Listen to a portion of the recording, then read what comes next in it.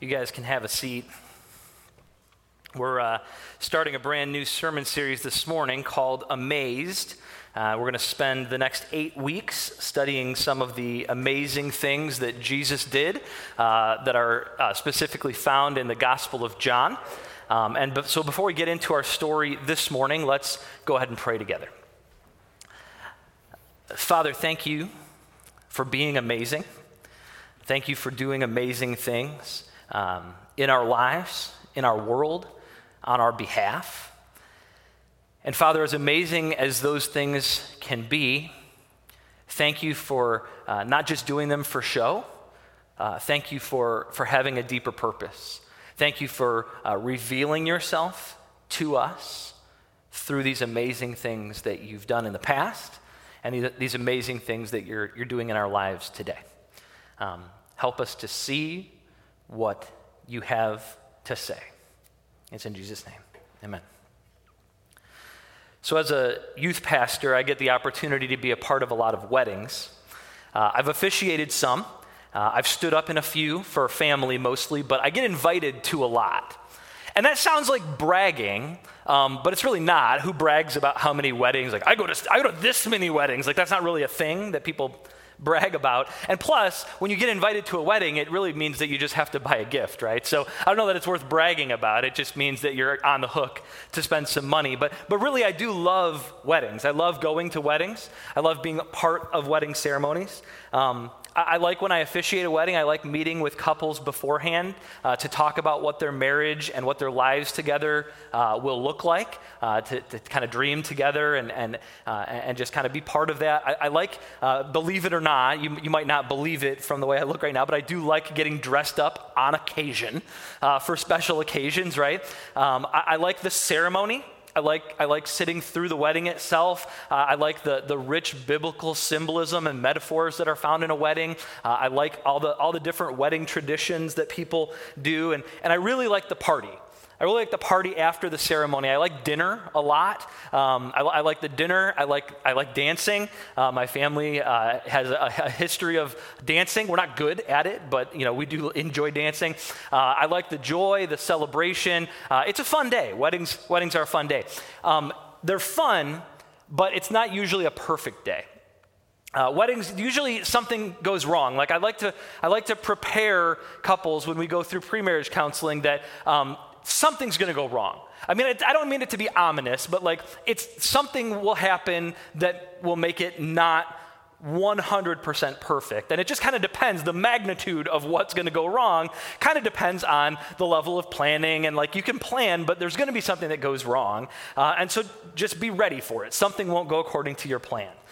So some of the things I've seen. Maybe your ring bearer is going to throw up. Or maybe he's going to faint on the stage and almost fall off the stage, if not for the very quick reflexes of one of the other groomsmen to catch the fainting ring bearer. Your veil might catch fire on the unity candle. I've seen that. The mother of the bride may get drunk and walk around the party bad-mouthing the groom and his family to everyone at the reception that will listen to her. I have unfortunately seen that. Maybe your flower girl decides to lift her dress all the way up over her head as she's coming down the aisle, or maybe she decides to lay down right in the middle of the aisle, or maybe she just is really aggressive with how she throws the flower petals, and guests are just getting flowers in their eyeballs. I've seen all of those things happen. Ring bearers and flower girls are the most likely thing to not go according to plan at a wedding, but they're adorable, so it's usually okay. The sound tech might play the wrong music. They might forget a cue. Now, I'm contractually obligated to point out that that's never happened in this church because I don't want my mic to get turned off this morning. So our sound techs are always perfect. If you're planning an outdoor wedding, you're especially brave because now you have to contend with weather that's completely out of your control. I've been at weddings that are moved inside at the last minute because it's raining and that wasn't in the forecast. I've been at weddings that are so cold that when the bride and groom are making their vows, you can physically see the vows rising up into the sky in their breath. The toast is always a pretty good bet to go sideways at the reception, especially if there's an open bar. I once attended a wedding where the best man had a little to drink before the toast, and he thought it would be a good idea to just stand up and pass the microphone around the room, not just at the head table, but to any guest that caught his eye that he thought might have something to say in the toast. Maybe it's the minister who makes the mistake, like the time I forgot to tell the guests at a wedding that they could be seated, and the whole room stayed standing for like 10 solid minutes while the wedding continued until I noticed and let them sit down. Or maybe, just maybe, you schedule your wedding in northern Michigan in the middle of October, and it's a full-on blizzard on your wedding day. And so the trolley that you rented to ride around town offers zero visibility out the windows with a side of frostbite as you wade through the 2-foot-tall snowdrifts to get to the reception hall because the trolley got stuck 200 feet away and couldn't get into the parking lot. I mean, that could happen to somebody 18 years ago on October 18th. As long as there have been weddings, there have been things that go wrong at weddings. And I know because that's the plot of the story we're going to look at this morning. It's in John chapter 2, if you want to turn there. It'll be on the screen as well. In John chapter 1, leading up to this, Jesus had been recruiting disciples. He had been walking around.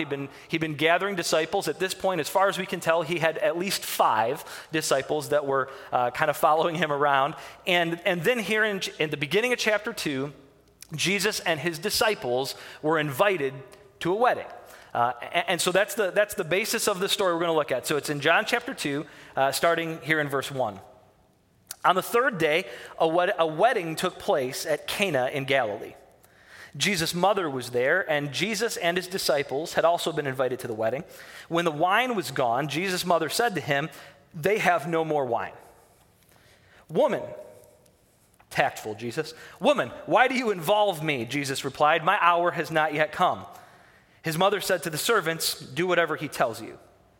Nearby stood 6 stone water jars, the kind used by the Jews for ceremonial washing, each holding from 20 to 30 gallons. And Jesus said to the servants, "Fill the jars with water." So they filled them to the brim. And then he told them, "Now take some out and take it to the master of the banquet." They did so, and the master of the banquet tasted the water that had been turned into wine. He did not realize where it had come from, though the servants who had drawn the water knew. Then he called the bridegroom aside and said, "Everyone brings out the choice wine first, and then the cheaper wine after the guests have had too much to drink. But you've saved the best till now." What Jesus did here in Cana of Galilee was the first of the signs through which he revealed his glory, and his disciples believed in him. So Cana is a small village in the region of Galilee. It's a few miles north of Nazareth, which, if you recall, is where Jesus grew up. He was born in Bethlehem, grew up in Nazareth. And so Cana is in his neighborhood, or at least adjacent to his neighborhood. And so Jesus and his mother and his disciples are invited to a wedding there. So it's probably a wedding for a relative or maybe a family friend, someone they knew, likely. I mean, the text doesn't say, but we're guessing. And in first century Jewish culture, weddings were a big deal. I mean, weddings are a big deal to us, but not like they were in the first century. Especially in a small village like this one, where everyone knew everybody else. Think like Fiddler on the Roof, or My Big Fat Greek Wedding, or Mamma Mia. Yes, I've seen Mamma Mia 4 times, and on stage. I told you I like weddings. So this wedding was announced far in advance, and it was celebrated by the whole village. Everybody got invited. Everybody in the village got to come. And Jewish wedding ceremonies sometimes lasted up to a whole week long. And so it was just this ongoing big celebration that kept going and going. And it was the groom's family that was financially responsible to make sure this party was a good one, that it could last. And so running out of supplies, especially supplies like food and drink, would be embarrassing in a culture that revolves so much around social gatherings. Jewish culture was very much a gathering culture, about getting together socially. And that's exactly what happened. The party ran out of wine. And it was a crisis for the host. This would have been a problem. It would have been a big deal. And so before we get to what the story is about, I feel like I should clarify what it's not about. I don't want to get in trouble. This is not a story about whether or not a Christian ought to drink alcohol. Now, there's stuff in the Bible that talks about whether or not a Christian should drink too much, but this story specifically isn't really designed to make that point. I've heard people argue that since there are other places in the Bible that tell us not to get drunk on wine, that the wine in this story must have been non-alcoholic, that they were having a week-long party with grape juice, with unfermented wine. And that's forcing a perspective onto the Bible rather than reading the Bible for what it says. When the Bible says wine in this story, it means wine. That word for wine is used 34 times in the New Testament, and it's fairly well established that when that word is used, it's talking about wine with alcohol in it, which shouldn't be too surprising because in the first century, drinking wine was common. They would water it down, but they would have it at meals. It was a regular thing. It was a social custom. It was relatively normal, particularly at a party. So calling it grape juice doesn't really fit the cultural context of a Jewish wedding party or of really the whole Greco-Roman world, and it doesn't really make that much sense. Especially with the comments that the host makes later. If the guests are drinking grape juice, the story doesn't make sense. Who serves the good grape juice at the beginning and saves the cheap, non-Welch's grape juice for the end? And for that matter, as far as I'm concerned, who serves that much grape juice at a party anyway? That's a lot of grape juice to serve. And the host doesn't, the host even says that the cheap stuff is for when the guests have had too much to drink and can't really tell the difference anymore.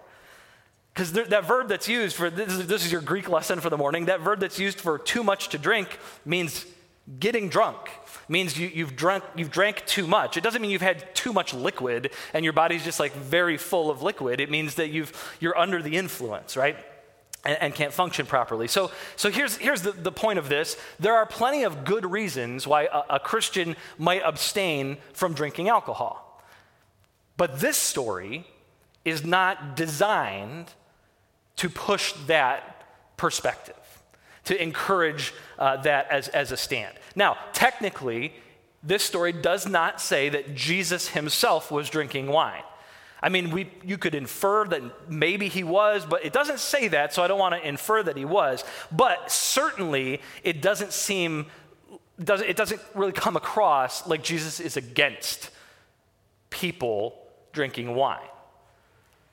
Because why make more if Jesus is opposed to that fundamentally? And so this story is not about whether or not we should drink alcohol. What is it about? Okay, well, let's get to that. So Jesus is here at a wedding party. He's with his mom and with his disciples, and the wine runs out. That's what we know. And Mary finds Jesus to let him know, quote, they have no more wine. Now, we don't know why she feels responsible to fix that problem. I've heard some preachers suggest that she was the caterer for this wedding, and I feel like that's a little bit of a stretch. We're just kind of guessing at that. But whatever the reason, Mary pulls Jesus into the problem, and I'm not sure at this point what Mary thinks Jesus is going to do about it. In the Gospel of John, Jesus hasn't done a miracle yet. This is the first sign that we get from Jesus, and so I don't know what Mary thinks Jesus is going to do, but she seems to think at minimum that he ought to know. He ought to know that there's no more wine. And even Jesus seems a little bit confused by his mom, doesn't he, in this? Woman, why do you involve me? Calling his mom woman, it almost sounds offensive to us, but really that's just a formal way to address a female. Ma'am, Mrs., there's not a great equivalent in English, but still it's a little weird, isn't it? It's a little weird for Jesus to address his mother in such a formal way. Especially at this kind of an informal party setting. And why do you involve me literally means what do we have in common? So Jesus is asking, how is this thing that it concerns you so much, how is it related to me?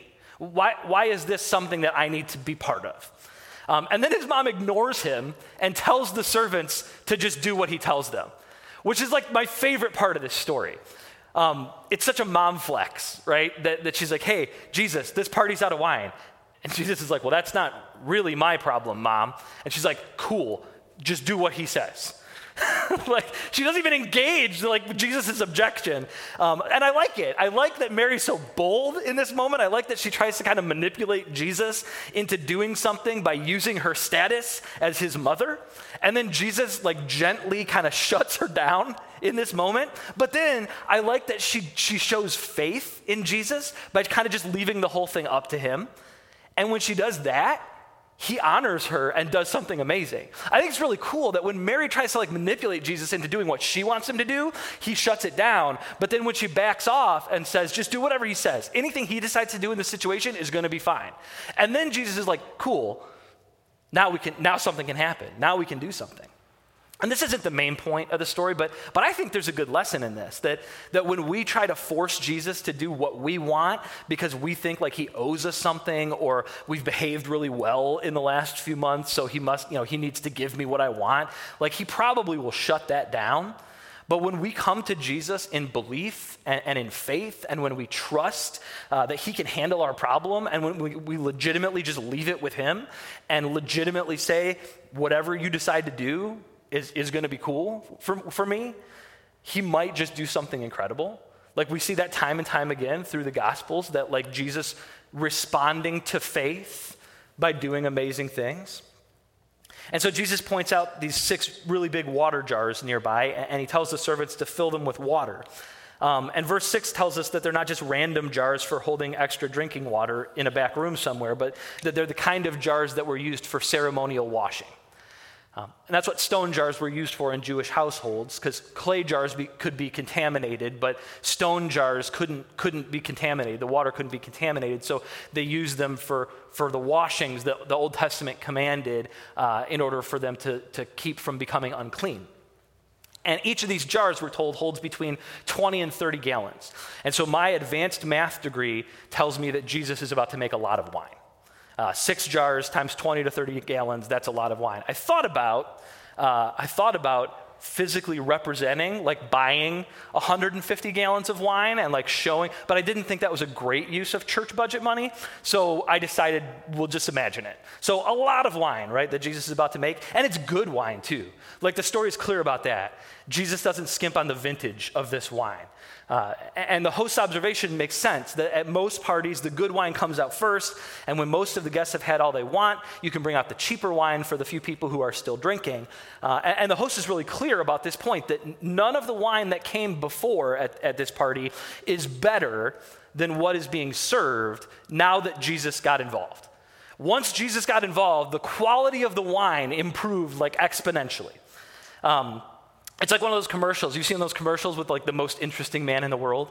Like, I don't always turn water into wine, but when I do, it's the best wine you've ever had. And it seems like a really simple story, right? About Jesus showing up as a wedding guest, and there's a problem, and Jesus steps in and fixes the problem, until you get to verse 11. Until you get to the verse at the very end, it says, what Jesus did here at Cana of Galilee was the first of the signs through which he revealed his glory, and his disciples believed in him. This is clearly a miracle.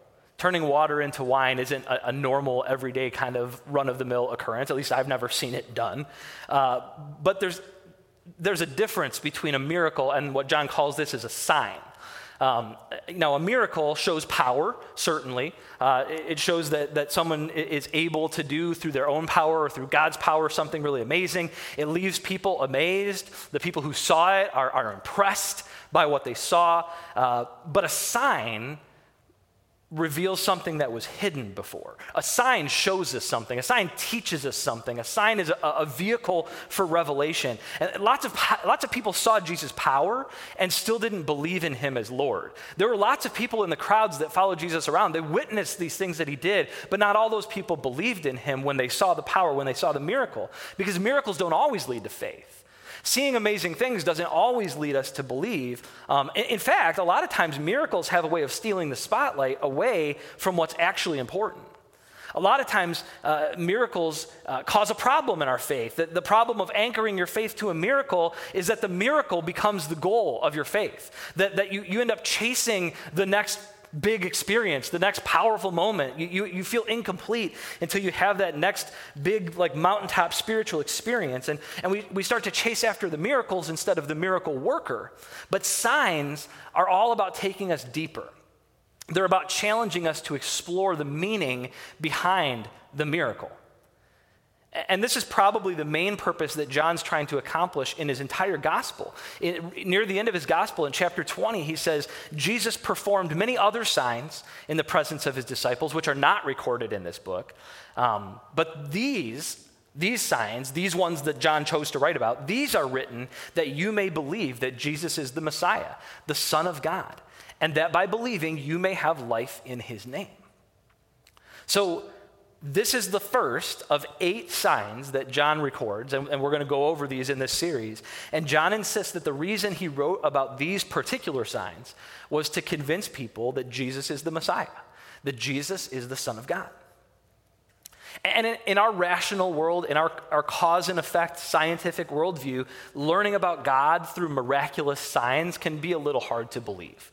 I know for me it is. I know for me, I'm a kind of a natural skeptic, and when I read about amazing things, my first instinct is to be skeptical of them. But think about this.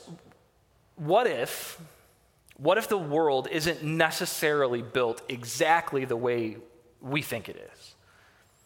Not exactly according to our assumptions. We think of miracles as acts that defy the laws of nature, that suspend them or break them, but who created nature in the first place? Who wrote the laws that nature runs by? If God decides to change the way things usually work in the world to show us his power and teach something about himself, do you think he couldn't do it? What if the laws of nature obey God and not the other way around? Couldn't the God who made everything do something amazing to get our attention, to make a point, to show us something about himself? And if he did, as surprising as the miracle would be to see, as amazing as and cool, honestly, as it would be, the most important thing for us would be to try to figure out why. Why did God do that?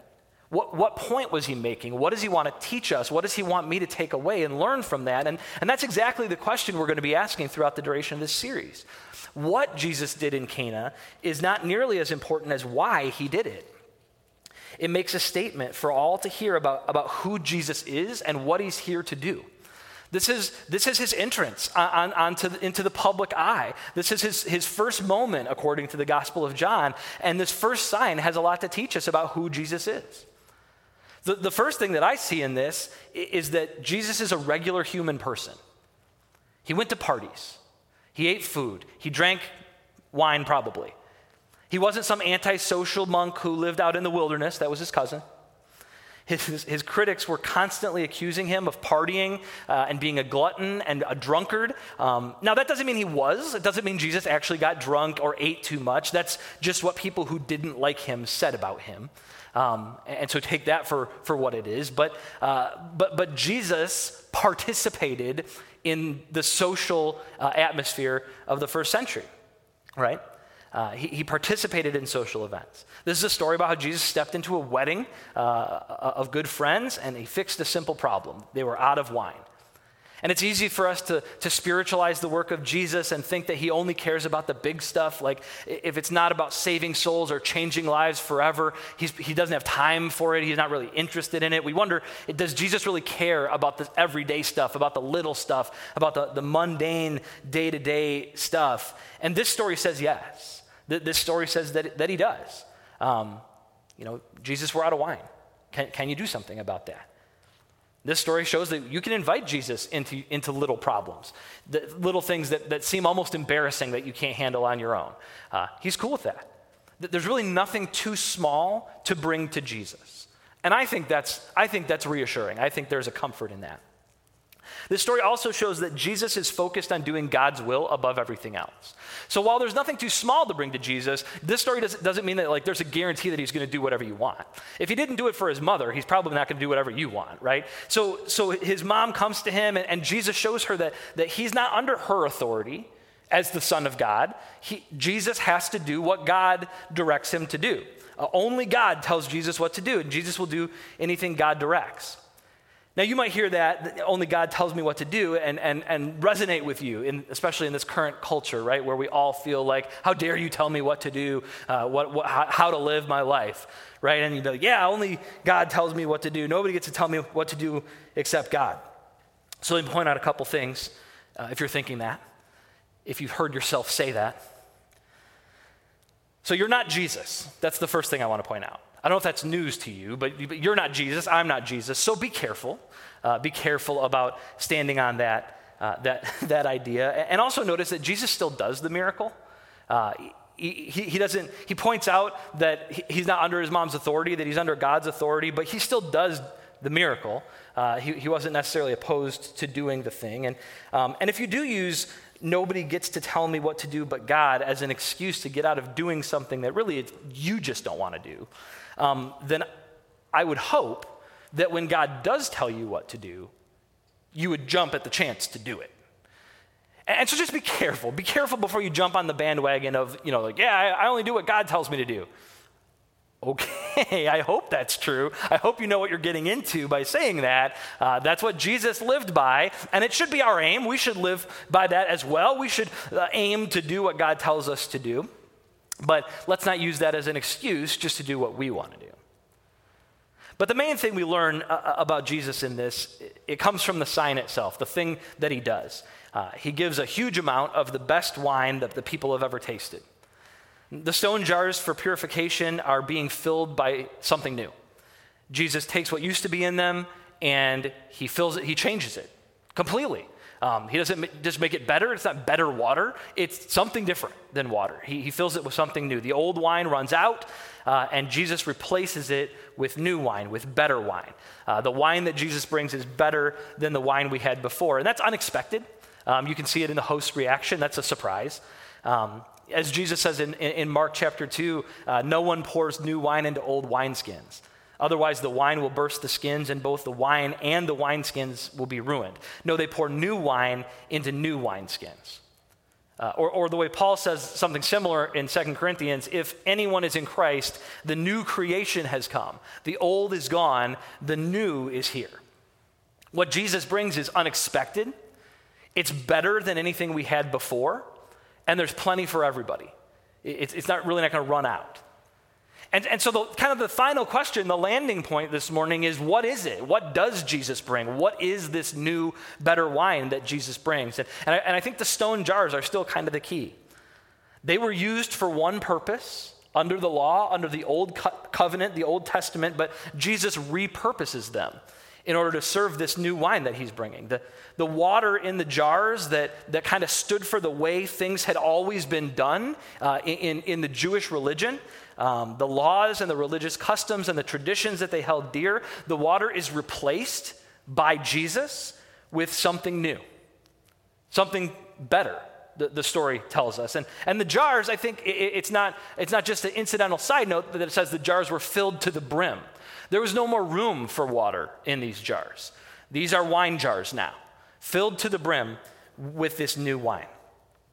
And this new wine that Jesus brings can't come from jars that are still being used for their old purpose. They have to be repurposed. The sign brings to mind the prophecies in the Old Testament about the day of the Lord, when God's blessings and the coming of the Messiah are symbolized by wedding feasts and the abundance of wine in the land, a land filled with wine that will never run out. And these jars that were used for washing can't be used that old way anymore because the Messiah has come. And the Messiah touched these jars, and he made them obsolete for their original purpose. He made them obsolete for purification. They were filled with wine. You can't go, wash your hands in the wine in order to make yourself clean. They can't be used that way anymore. So Jesus comes and makes things new, a new creation. So when Jesus performs a miracle, it's never just a show. It's never just, look what I can do.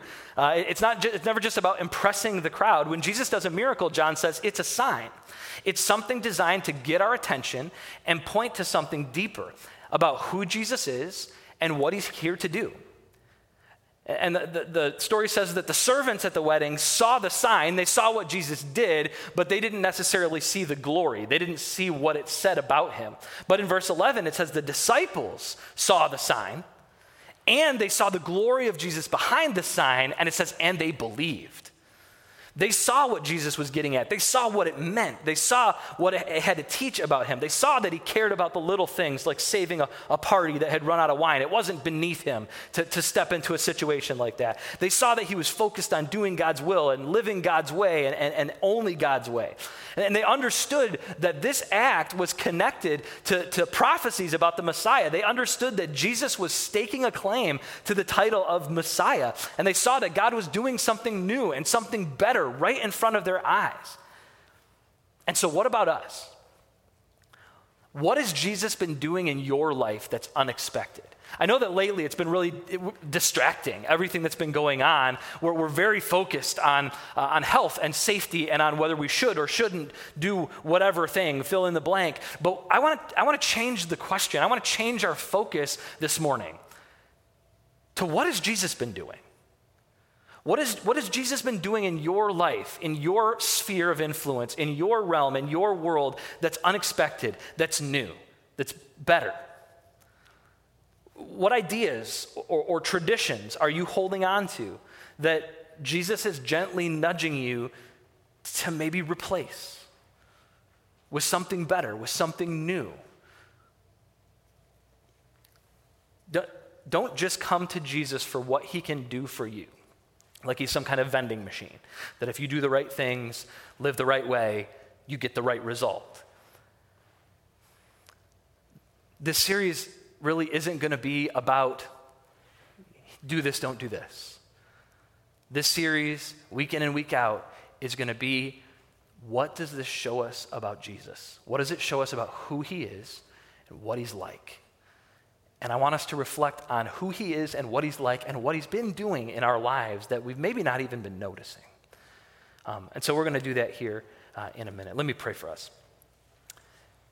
God, thank you for being intentional. Thank you for not just showing off your power, but thank you for showing us Jesus. Thank you for revealing yourself in the person of Jesus so that we never have to wonder what you're like. We can look to Jesus. Thank you for doing new and unexpected things in our lives. Help us to notice. Help us to understand that it's you that's working and not just some random chance. Father, as we enter into a communion time and reflect on what Jesus has done for us in the past, I just pray that you'll open our eyes and our hearts to the things that you're doing in our lives. It's in Jesus' name, amen.